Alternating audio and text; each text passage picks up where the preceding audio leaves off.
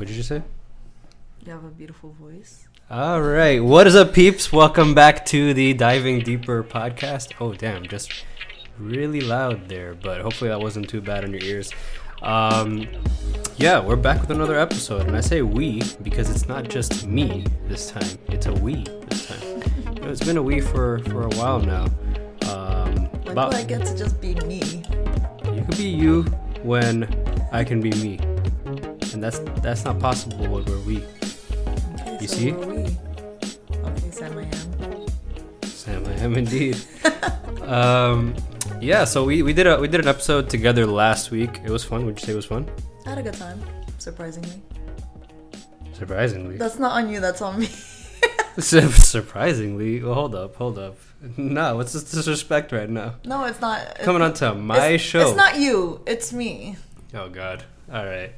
Well, it is always Kiana because it is never me.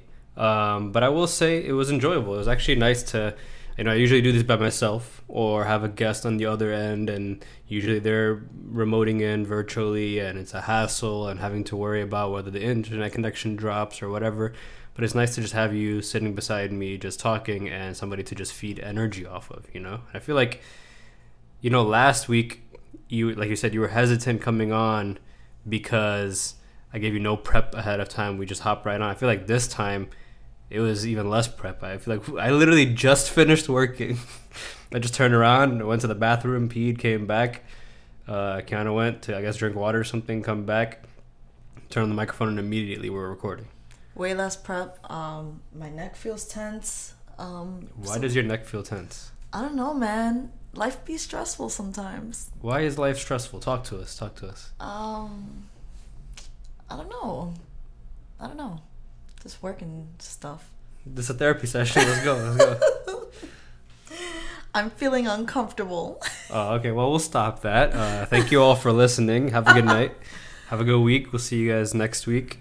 Actually, we'll see you all, you peeps, next week. I'm trying to be more conscious of saying the word guys a lot. Okay. I actually stopped completely saying it at work on meetings and stuff, which is where I'm kind of more conscious of it. But, just trying to be gender neutral these days, Speaking of gender neutral these days, yesterday we had a case where we were shopping and you referred to somebody as ma'am or miss. No, miss. Excuse me, miss. But their pronouns were they, them, or theirs. Yeah. What do you feel about like those kind of like situations? Like, do you feel awkward? Do you feel like I always wondered, from somebody on the other perspective, from that person, like I would expect that they maybe get that a lot. So I wonder if somebody like that is hurt by it every time, kind of desensitized to it, or I'm guessing I would kind of be a little annoyed. Definitely annoyed. And like from what I've learned, like people just like want you to apologize and move on, and right. I did not apologize because I was so in my head, and I think that's in your head about returning jeans that you spent. Okay, here's the thing. Half an hour trying them on in the fitting room just to return them for no reason. At this point, look, here's my thing. I know what you're gonna say. It was full price. I was expecting a discount. Like, why am I buying? But the thing is, for me, like, once I'm at the register, I already committed the time to standing in line. And I'm at the register. I put these on in the fitting room. And if I was expecting to pay, like, $45 or something, and then it's like it comes out to $70, I'm just like, you know what? Like, if I like them, I like them. At this point, just pay for it. Yeah, but if you can pay for it, of course. Yeah. The way that I was approaching it is I don't need the jeans right away, and so my plan is I would like to go to like thrift shops and go through a few options before I pay full price for something. I'm just trying to approach things a little differently this time around, and at the minimum, I at least know that the size that I was buying before no longer fits me. So now I know what size I would buy if I were to go to a thrift store. I might not need to, right. try it on. I think that, like, at the end of the day, like, I don't want to pay a lot of money for jeans, and I'm trying to, like, be a little bit more conscious, both, like, money-wise and sustainably-wise. Yeah, I was going to ask. Like, a lot of people thrift now for different reasons, whether it's for, just being green conscious, or whether it's for price, or maybe even it's for unique or different style or something like that. Yeah, that too. I don't know. Personally, I've never liked the concept of buying someone else's clothes, and that's like not at all like the concept overall. I just mean personally for me, because I just get grossed out by the fact that somebody else wore this. But it's stupid, because I saw the other day people passing down like not even an article. It was a thread on Twitter of people talking about working in retail and why you should always wash the clothes that you buy from the store immediately after buying it. Mm-hmm. And I never thought about how much use it goes through before it even gets to you. The fact that it's been sitting in a warehouse, the fact that it's probably like been on the floor a million times, right? The fact that people have tried it on multiple times, and who knows their body hygiene, and maybe sneezed on it, coughed on it. And like in a world where we're super conscious right now about stuff being dirty or gross or whatever, I never really thought about like the clothes. Like you always think, I'm just buying it off the store. The store appears clean, minimalistic. I'm buying this and it's brand new and stuff, but it's really not. It's been used. If you were able to try it on in the fitting room, it means other people have probably been able to try it on in the fitting room, or maybe even returned it and it's gone back to the shelf. So yeah, I feel like before COVID, I really wasn't that clean conscious. Like I just didn't care. I was just like whatever. Dirty gal. Dirty gal. But I know of people who make sure that they clean the clothes that they buy. Like I've heard that before. So am I just dirty for not even thinking about that? I don't think so. Because the other thing is like worst case scenario, like a pair of pants, like you're wearing them for a day and then you like put them in the washer. But what about like a shirt? Like I'm pulling this over my face. Yeah, that's true. I mean, either way, it should be clean, because if you think about it, like it's touching all your other clothes. It's touching like things in your home. Mm-hmm. It's kind of nasty. Or if let's say somebody even like wore it and purchased something, wore it and returned it. That happens all the time.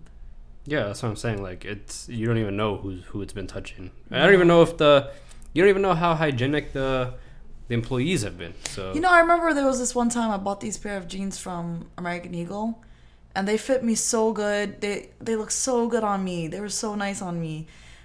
How long ago was this? You don't shop at American Eagle? No, it was a long time ago, but those jeans lasted a long time.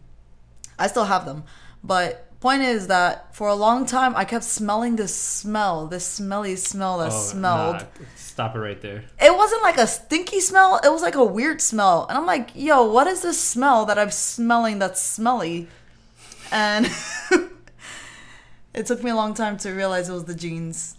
I think I wore them like twice. And every time I would open my... And you know it wasn't you. And I knew it wasn't me, because I've never smelled that smelly smell that smelled.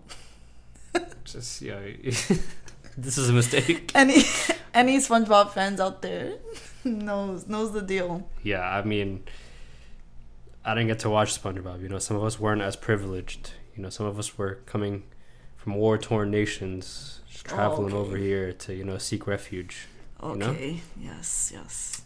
No, I'm kidding. I didn't come here as a refugee, but because I did come here late, and because I'm the oldest in my family, and because of a bunch of other family situations, like I feel like I didn't really have that cartoony filled childhood as I would have loved. I got to like kind of start watching stuff later on, like Disney Channel shows over the weekend, like Saturday morning shows, some cartoons here and there. We talked about this the other day, but yeah, but you were like grown already.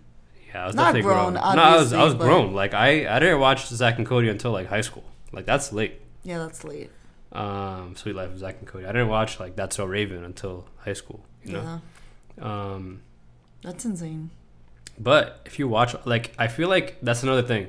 I love movies, and if anyone who's listening to this is a fan of movies, I do another podcast with some of my friends called the Our 2 Cents Podcast. Feel free to check it out. We review a movie every single week.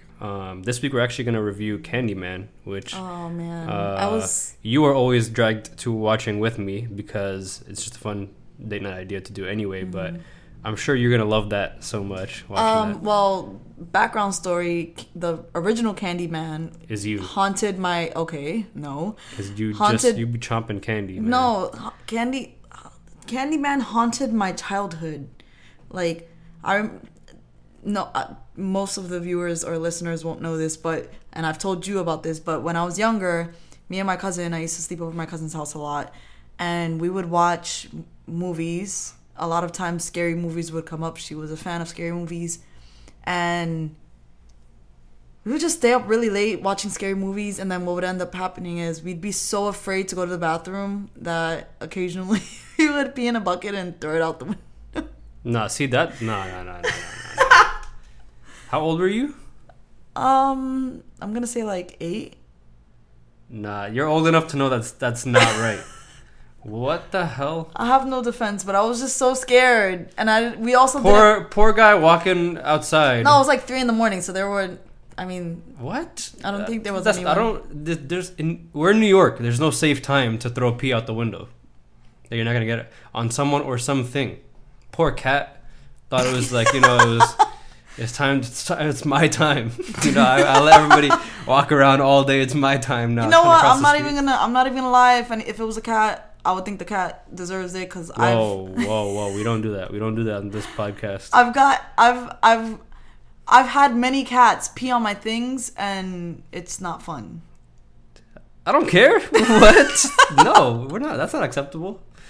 No, we're certainly not going to allow that kind of behavior. Sorry.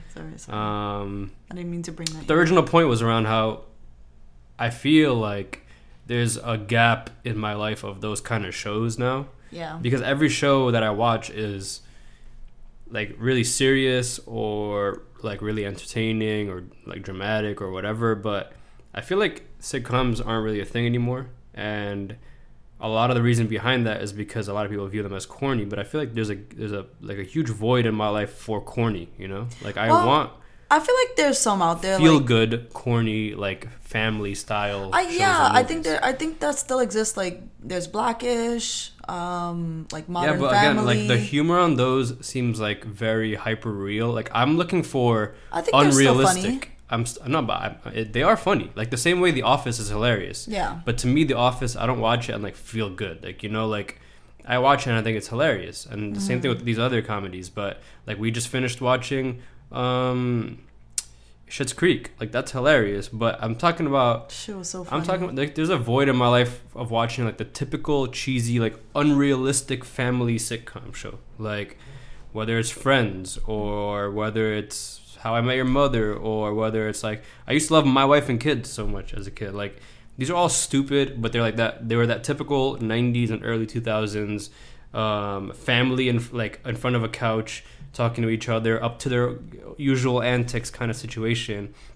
And like those, you watch it back now, and you're like, oh well, that's obviously unrealistic. Like people don't make shows like that anymore. But to me, I kind of grew up on that, and I feel like that gave you some kind of. And I'm sure a lot of people looked at it as like that's what the right family should act like, and look, why does my family feel so dysfunctional? That's kind of the reason why sitcoms were invented in the first place. Like they're just meant to like showcase and model, family and the humor and typical like white American society and humor, and that obviously has evolved over time to include other backgrounds, ethnicities, races, etc. But like it's always been a romanticized version of what a family's like. No one lives in a family like that. No matter where you are, no matter where you come from, no matter what social class, in quotes, you're part of, no one has a completely, fully functional family. It's just part of bringing humans together. It just doesn't work that perfectly. Yeah. But watching that on TV was really enjoyable for me.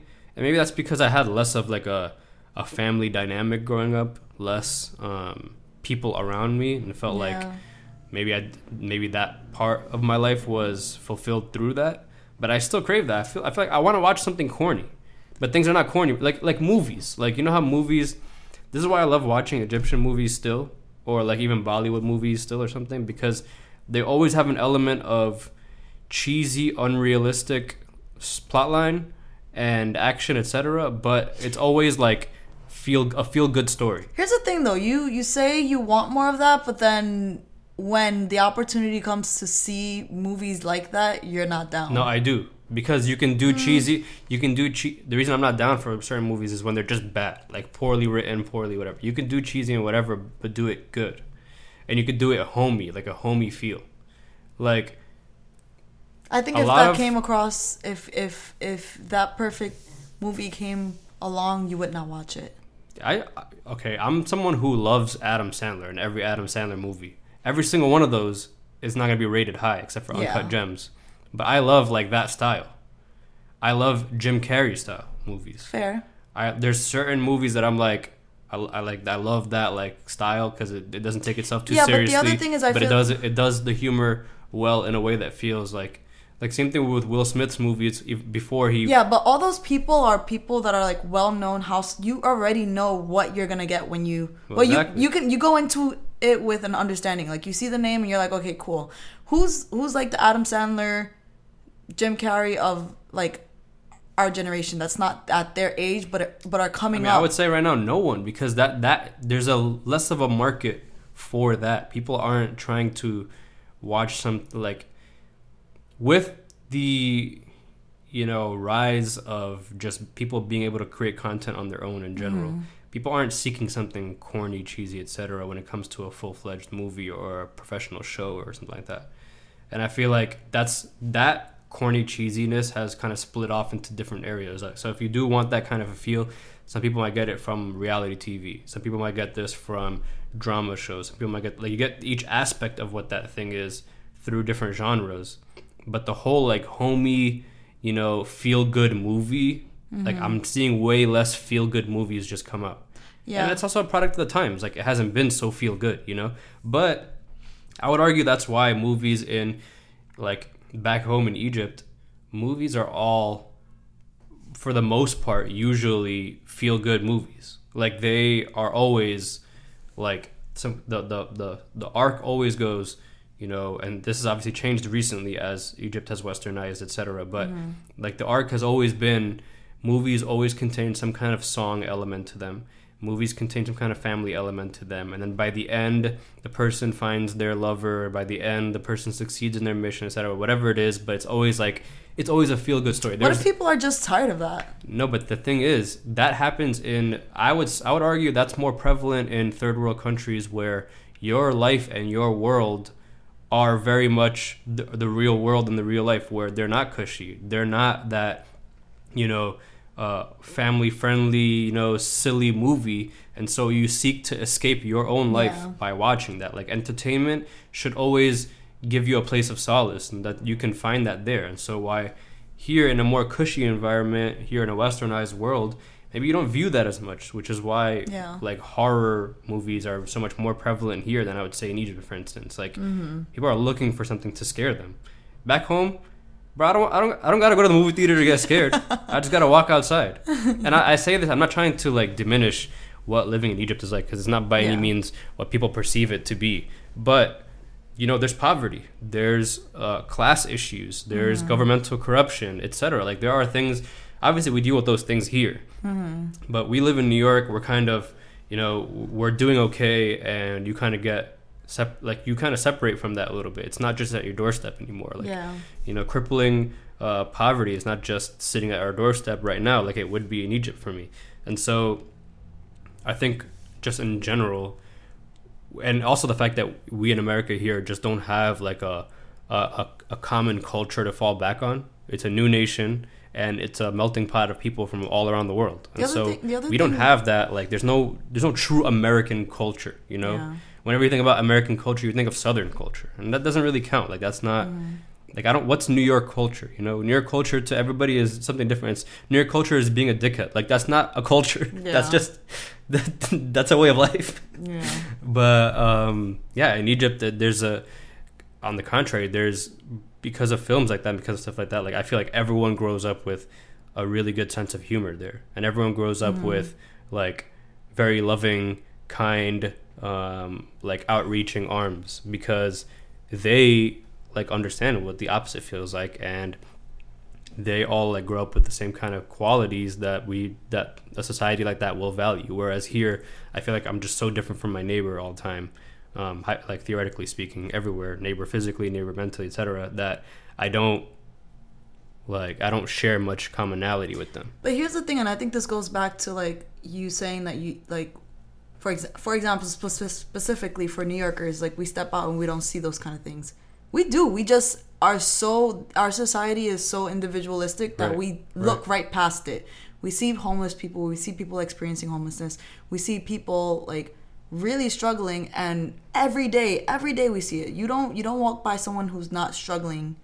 That's true. And we just look past it. We put our headphones in, we read a book, we do everything we can to avoid those realities. And I think that's the truth across the US too. Like, people are experiencing a lot of shit, and a lot of times we just look the other way and keep it pushing. We don't think about it. We don't even try to understand why or what's happening. And then when we do think about them, we put the blame on them all the time. It always happens. So I feel like, whereas like back home in Egypt, I'm sure that people are a lot more like they're prioritizing like community, they're prioritizing family, so they notice those things a lot more, I'm sure. Yeah, like I always go back to the example of, if I fall in the street here, like I always use this example because it's a very like basic example. If I fall down on the street here, maybe someone will help me up, maybe someone will not. But the best outcome that could happen out of that is someone like goes, "Hey, are you okay?" and helps me up. But most of the time, it's a cold shoulder. Like, people just walk right past you, etc. Maybe someone laughs at you. Who knows? But someone like you, or maybe someone just throws pee at you from their window. Oh, you know, who knows? Maybe I just fall down and I fall into someone's pee from last night.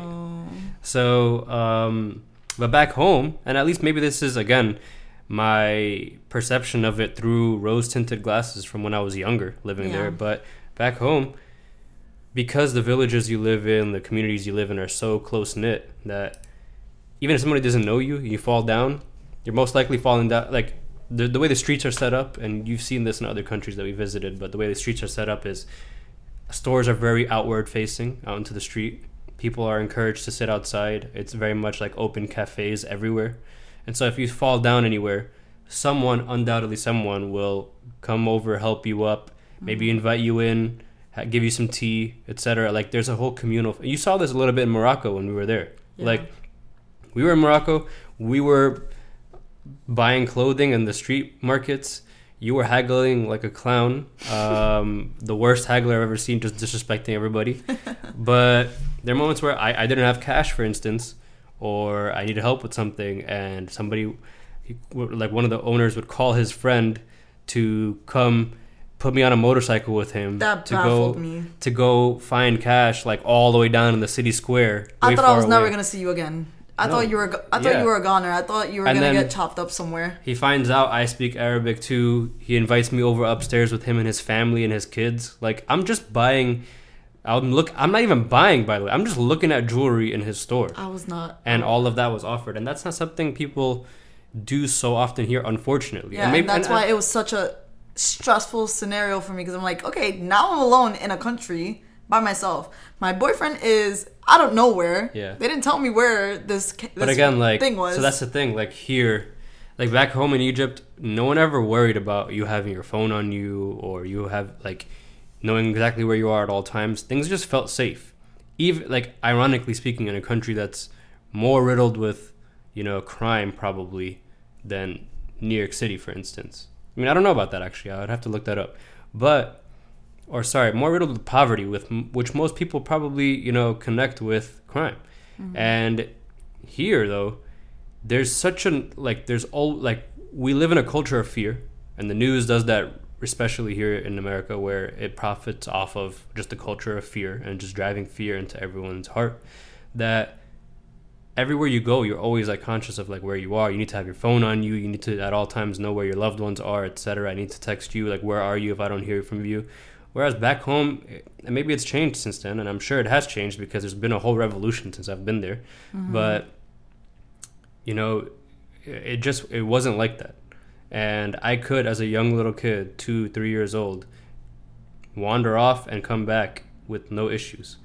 And like, the point is, when you have a common culture that you can fall back on, everyone feels some kind of communion to each other. Mm-hmm. So you feel some kind of community, which is why, like, people love to, crap on organized religion so much. But I feel like humans have found a way to make that, you know, part a community. Like you can find somebody from across the entire globe who has no geographical commonality with you, no ancestral commonality with you, but you both believe in the same principles and beliefs, and because of that you share common ground, and then you break bread together. Like that is a beautiful part of organized religion, for instance. But we're so secular here in America, which is obviously against that. We're so, you know, like we love to not basically bring culture and ethnicity and etc. into state affairs, into, you know, public affairs. We love to not talk about our political affiliation. We love to not talk about our families. We love to not talk about anything when it comes to, you know, work life or school life or whatever it is, that you just lose all of that. And like you said, it's way more individualistic here, whereas back home it's just way more communal. And I appreciate that, because it means I always have something to fall back on. I never feel alone mentally, which is where I feel a lot of my stress and anxiety comes from. And I'm sure it's different, like in small town USA here. Like we're talking through the lens of living in a big city like New York. Yeah. I'm sure if I lived in a small town where everybody knew each other, it would be a different vibe. Oh yeah, absolutely. But I don't want everybody to feel some kind of kinship because they know each other already, though.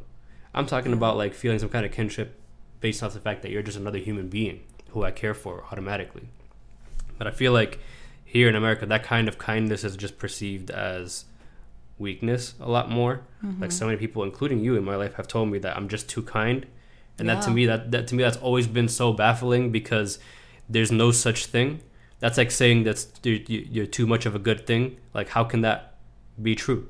Yeah. If anything, like I'm always just like, you know, you have to be kinder. I have to be kinder myself, etc. How can someone be too kind? Then that means that there's a punishment for being kind, which should never exist. Is that something that you feel like you learned from, like, where did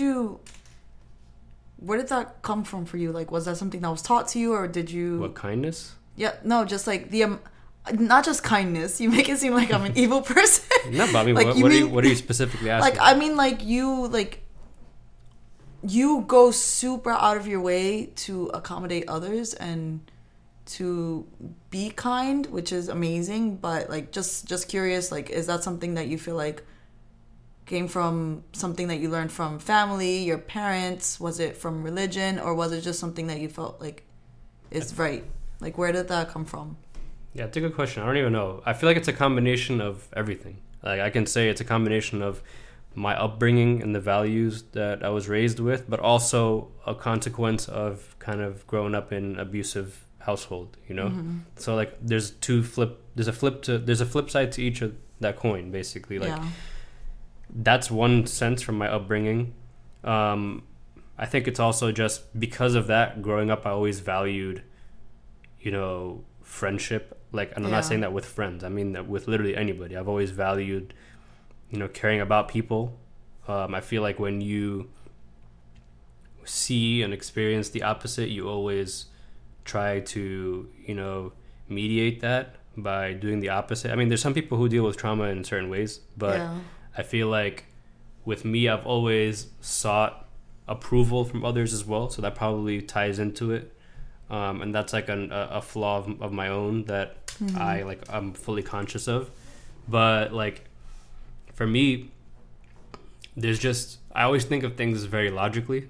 I do think of things emotionally too, but very logically. And just logically speaking, I always thought of it as if everyone was just nicer to each other, then no problems. We'd be all great. So why I feel like not being nice to somebody because they're not nice to you, or because people are, in your perception, nice by default, that's like a bit of a selfish trait. Yeah. And I hate selfishness in general. Like that's like something that's like to the antithesis of me, which is why you ask why I like it is very selfish of me. I'm nice to people and give a lot in a very selfish way, because that's what brings me happiness. Like I genuinely, by helping you, by helping others, and I'm not trying to say this to sound selfless or to sound like a hero or whatever, because I'm not. Like I'm literally not. You're admitting that that's what brings me happiness. Yeah, like that's just what brings me happiness. But that's why when I see like you accidentally do something that I might perceive as selfish, like I guess super, like, you know, I'm super attuned to that, is because I just don't like it. I need everybody to do more for each other so that we can all feel good. I want everybody to just be happy. Yeah. And that's like in a personal pursuit of my own happiness too. So Yeah. to me, I'm happy if others around me are happy, and they're not going to be happy if, things don't happen to make them happier. So as much of that as I can affect personally, I'll do to make sure that people around me feel happier. But there's only so much I can do, like you said. And something that I've been focusing on this year is just knowing those boundaries and knowing how much extending myself might get me to, because maybe if I overextend myself, then I don't give myself the freedom to pursue my own happiness to a degree. And even though my happiness is derived from others' happiness, if I'm burnt out from just all of that effort, then it's counterintuitive, because at the end of the day, I'll still be stressed and I'll still be exhausted and I'll still be at the end of my rope. And so that's not beneficial to anyone. And so as a result of that, I may be more irritable around you, or I may not be as nice. And so to me, once I realized how counterintuitive that was, I started to realize that I need to develop certain boundaries of when to stop extending my hand, which is very difficult for me, because at the end of the day, like, I still will do it 99.9% of the time. But there are instances where I need to know, like, to reel back a little bit, because in combination with being nice and doing things for others, I would view myself as a hard worker and I have a good work ethic. And so I've always viewed things as, don't start something unless you plan on doing it 110%. And which is why, of course, ironically, I've neglected this podcast, because I always feel when I'm not giving something my all, I just don't have the motivation to do it. But the goal for me is always to do something at 100+%. And so if I'm helping someone, it's always at 100+%. And very often it's more dedication to them than they're dedicating to themselves. Yeah. And that's just not fair on me. That's not fair. That's frustrating. And it also, like, you end up losing on all sides. I mean, you feel good because you're helping, but right. Yeah, but if it's tiring me out, then I can help less. Yeah. And I become helpless. Ooh, bars. That's bars for you. That's your daily dose of bars right there. Well, we've been talking for a bit now. I feel like I've been doing most of the talking. You've just been kind of listening. So I might as well just made this a solo podcast and let you listen afterwards. I'm asking a few questions. That's one less listener I'm getting. That's true. You're interviewing me on this. Yeah. Welcome to my show. Is there anything else you would want to say about that, though? Like, about you asked me, obviously, about where that kindness comes from. No, I guess it's because I think about how different I am, like, my perspective is. Like, I think it could be because I grew up in New York. My parents grew up in New York. I'm sure they have experienced a lot of crazy things growing up in New York in a really rough neighborhood.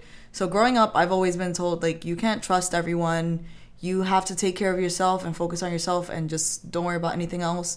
You don't overextend yourself, because, you help where you can, but you don't overextend yourself. And that's, I was taught that, but I won't say that my parents don't do that, don't care about others, or they also overextend themselves. So it's like you see it being done in practice, but what you're told is, like, you have to be careful. You have to, be careful who you trust. You have to, like, be careful who you surround yourself with. So I always had those, like, walls up. Mm-hmm. So to see someone like you, like, that's why I'm curious, like, where did that come from? Was that something that was just inside of you growing up, or was that intuition? Is that just, like, how, like, the values that you grew up with? Was it something that you were explicitly told that you have to be, like, so kind to 1,000% to the point where, like, you're, like, at the detriment of yourself? That's why I was curious, because I know for me, it's like, you look around you, you see how people are treated, and you put your walls up and you take care of yourself and you do what you have to do to get by. Yeah, I guess I wish I had that. I feel like if I had that dedication to myself, I would be a lot more, quote unquote, traditionally successful than I feel like I am right now. But okay, hold up. You are successful. You do really well for yourself. You have a great career. People respect you, and I think you're on a great path. Whether you decide to go down that path and stay on that path, you can decide to do anything you want. But I don't want to hear that. Thank you. I appreciate that. We ain't having none of that today. You're right. You're absolutely right, as always. But I think for me, I'm speaking in this lens, I guess, specifically from my passion projects and stuff like that. And that's why I've just never had the self-confidence to pursue them. And I've always sought external validation for things, which is why it's easier to kind of progress in a more traditional career where that is very much affected by others. Mm-hmm. And as the oldest, as always being responsible, as being a worrywart, I've always just stayed away from opportunities that only arise when you just throw yourself out there and take a gamble, take a risk. I'm not a huge risk taker, which I need to work on, because my whole process has always been, why take a risk? Like, you could do both at once. It's always been, I can, have the safety net of developing wealth for myself, but also pursue my passion projects and use one to fuel the other. Mm-hmm. But as I grow, I realize that's just simply not too feasible from a time perspective and from an energy level perspective. Obviously, both those are tied perfectly, but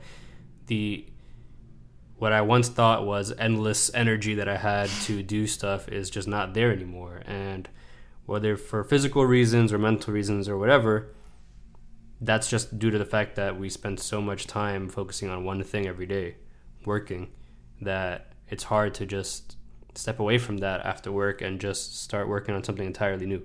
Mm-hmm. And something that is creative led or, requires imagination. It's not just something that you can just conjure up. Mm-hmm. It's not just like going to the gym where I can just force physical energy out of me. This requires, I think it's one of the hardest things to do, to be creative. It requires so much mental aptitude and capacity and energy that it's not just something that you can just conjure up randomly. It's something that you have to allow to fester within you just on its own organically. Mm-hmm. And it's difficult to do when our lives are just the same little hamster wheel run every single day, and doing the same thing every single day expecting an entirely different result is just not feasible. And that's kind of why a lot of our daily lives are not conducive to creative thinking.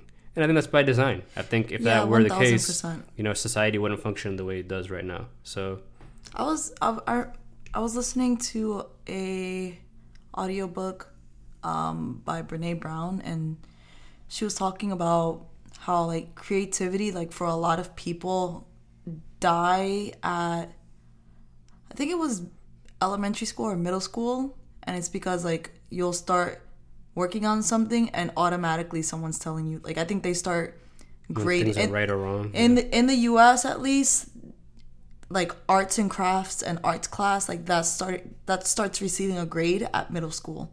So once that starts happening, you have art teachers telling you, no, that's not good. No, you did not draw that circle well. No, you did not paint this nicely. No, that technique is wrong. You didn't sing that well. You didn't sing, and so it crushes so much people's comfort with creativity that after that they never try. And how can you put an objective score on something that's so subjective? This is shit. You go to art museums and you see some just colors. You can say it's crap. It's crap. It's you. To me, it looks like crap. Yeah. But that's that person is being creative and they chose certain colors and they're doing something from a creative space. And these things are super valuable to some. And so for regular people like us, it sucks that that creativity is smushed from such a young age. But that's the difference between people like us and people who have successfully, pursued a career in a creative field is that they were so focused on this one singular thing that they would not allow anyone to get in the way of that, no matter how much failure exists. And for people like us who need that kind of validation, who don't have the safety net to pursue something if they do fail, then the odds are way too stacked against us to do that. Yeah. So you kind of have to be a little bit psycho to drown out everybody else in order to pursue something that strongly. And for me, I've just never found that. It's so intimidating to not feel like you have that level conviction over something. If I had absolute conviction over something, then it would be easier to just pursue it at all costs. To know, okay, if I just keep fighting for this, I'm gonna love it. But I need to know that I'm gonna love this in the future in order to pursue it with that kind of vigor, with that kind of psychosis. I don't think. I'm starting to think that like it really does. I don't think it comes down to like psychosis or being that determined. I think it's determination, but also I think like for so many of us, we operate out of fear, like fear of judgment, fear of being. It's persistence, is what I think. Yeah, but I think before persistence even comes along, like we operate from so much fear of being judged, fear of being rejected, fear of not being seen as good, that we don't even get to the point where we can develop something and then be persistent after it. I think fear stops us from even thinking about that option. Well, I think some people are persistent when they know this is what they want to do for the rest of their life. So they put their fear aside. Yeah, and I'm saying I've never known something to that degree. Yeah. Like something has to happen for you to feel like so sure that that's exactly what you want to do. You've always loved it. For me, I've been so logical with everything that I love too many things for me to feel that way about any one singular thing. Do it all.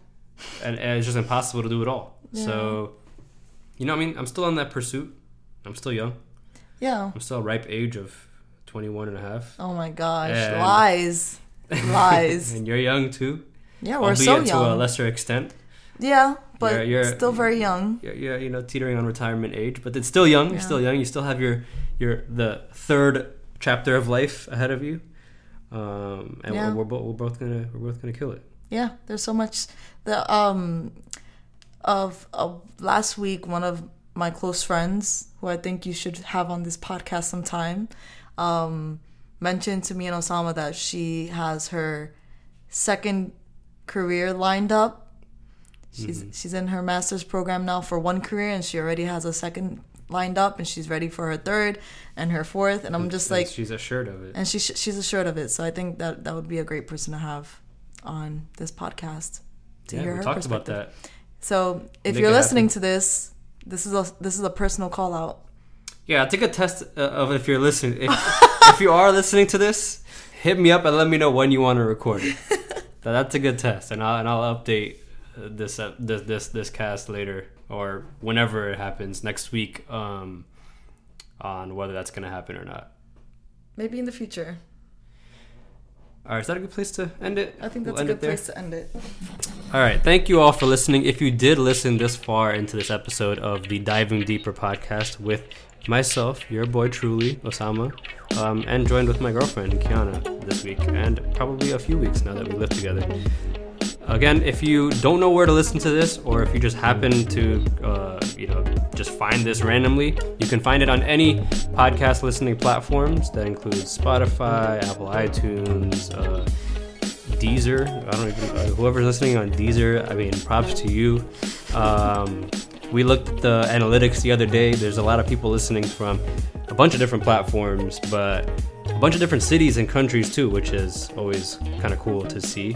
And if you're that person, again, I've said this multiple times before, but if you're that person from Clichy, France, hit me up, man. I want to know who you are, because this is one individual that's just always listening from that town or city or whatever. So I might have to just go out there and visit, next time we go to Paris. But yeah, thank you everyone for listening again, and I'll catch you all next week in the next episode. Goodbye.